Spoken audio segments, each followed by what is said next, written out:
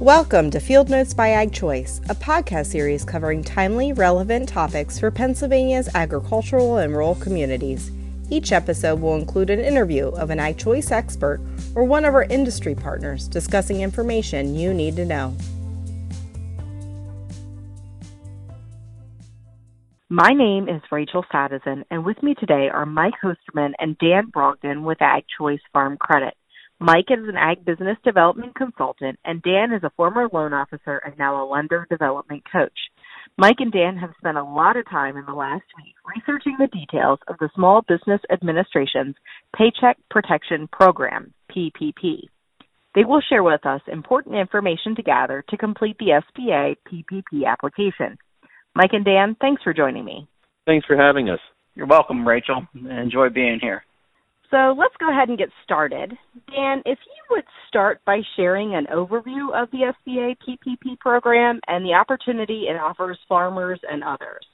The Paycheck Protection Program, or PPP, was authorized through the CARES Act in response to the COVID-19 crisis and provides $350 billion in loans to small businesses.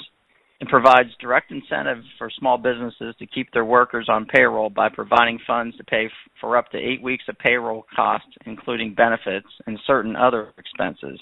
SBA provides a guarantee for the loans, which are offered through participating lenders, including Ag Choice Farm Credit. The program is open to any small business with under 500 employees, sole proprietors, self-employed individuals, independent contractors, and even nonprofits and other special organizations. Farmers in any agricultural business fitting the qualifications are eligible to apply as long as they certify that they're being adversely affected by the COVID-19 crisis. This PPP program was launched at lightning speed to provide small business owners and others with access to funding. While it's great to provide the funds quickly, the struggle has been that some details are yet to be clarified, and each day we're learning something new about the program. PPP officially launched on Friday, April 3rd, and many lenders, including Ag Choice, are finalizing internal processes to start offering the program to customers this week. A key step individuals can take now is to begin gathering information needed for a lender to expedite the submission process. Dan, thanks for the overview and the segue into our next question. So, Mike, could you please explain about the PPP application and information that a person will need to collect to determine their eligible maximum loan amount? Rachel, I'd be glad to do that.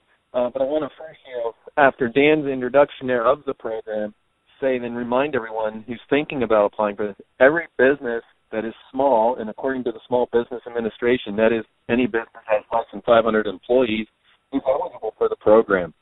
Even if you're an independent contractor or a sole proprietor who doesn't have employees, you're eligible for this program. So if you're thinking of applying, what do you need? Well, first of all, I'm going to tell you, you need to know the number of employees you have.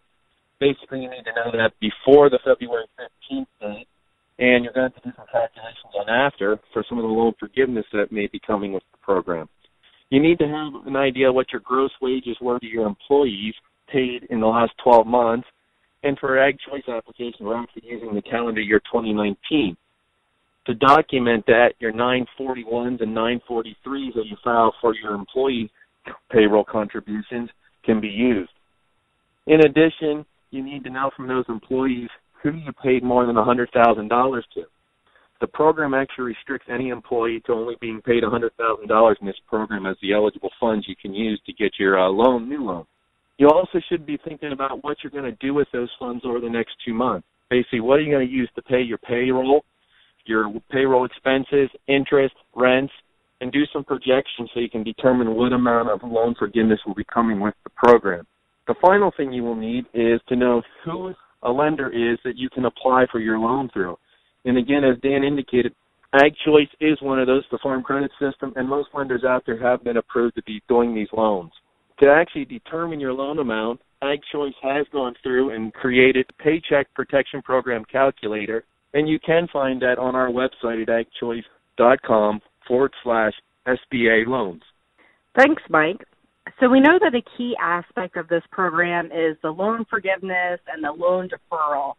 Dan, could you explain in general terms how the loan forgiveness amount is calculated? And then if the full amount isn't forgiven, what are those loan terms? Be glad to, Rachel. The way the program's designed is the forgiveness period begins on the day of loan origination and lasts for 8 weeks after the loan's set up. The amount that's eligible for forgiveness is the payroll expenses during that 8-week period. In addition to payroll, other expenses such as mortgage interest, business loan interest, utilities, and rent can also be forgiven. But the forgiveness for the non-payroll items can't exceed 25% of the loan amount. So if someone has a $100,000 PPP loan, which is a larger than average size loan for an AgChoice customer, they could qualify for $75,000 of that loan being forgiven as long as they use it for payroll within that 8-week period, and $25,000 of it could be used for those other costs. The balance of the loan that's not forgiven, that is, if someone didn't use up all those funds or didn't have eligible payroll and other expenses during that 8-week period, will need to be repaid as a loan, and that repayment will start after 6 months. So there'll be no payments at all for the first 6 months on these loans. Then after that, the portion that's not forgiven will be repaid over a remaining period of 18 months. And we're setting that up on even monthly principal payments throughout the remainder of the 2-year period. Interest rate is only 1% on the loan, and that interest can also be forgiven during that 8-week period, and that will be based on you being able to have payroll and other expenses that are being forgiven as well. Okay, thank you, Dan. So now a question for both of you. Where can individuals interested in the SBA PPP program find out more information? And Mike, we'll start with you. Well, Rachel, it's interesting you asked that, because as we were trying to learn about this program, I did a lot of online searches for the Paycheck Protection Program. And if you do that for the PPP, there's a lot of information out there online. And as Dan indicated earlier, it changes daily. So again, on our AgChoice website, again, agchoice.com/SBA loans, we're keeping our calculator up to date. We've made several revisions to it, trying to keep up with the current information. And one of the best sources I've found for information on it is just going right to SBA.gov or the Small Business Administration's website to see what information they have, because they are administering the program. Okay, thanks. And Dan? Yeah, from a AgChoice perspective, we're encouraging our customers to reach out to their loan officer to share their experience and interest in the program.